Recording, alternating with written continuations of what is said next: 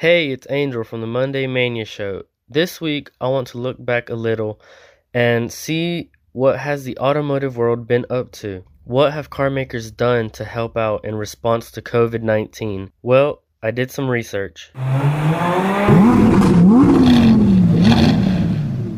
So I have found out what car makers have been doing to help out in response to COVID-19. Many automakers are making ventilators, some are making protective equipment, and others are partnering up and making other hospital equipment that is in high demand. Let's start off with what's going on here in the United States. So, Ford has partnered up with 3M, the company that makes everything from tape to electronics. Ford and 3M are working on a new kind of ventilator that is used for purifying the air. General Motors has partnered up and is working with Ventec, and together they are making ventilators for hospitals that need them. Tesla has also helped out by making ventilators and using their delivery centers to get those ventilators out to hospitals that desperately need them. Other automakers such as Mercedes, Renault, and even Rolls-Royce are helping out by making ventilators, protective equipment, and gowns for hospitals in Europe. Other car makers that are also contributing, maybe not by making hospital equipment, but by funds. Ferrari, for example. Ferrari has donated millions to the Italian Civil Protection Department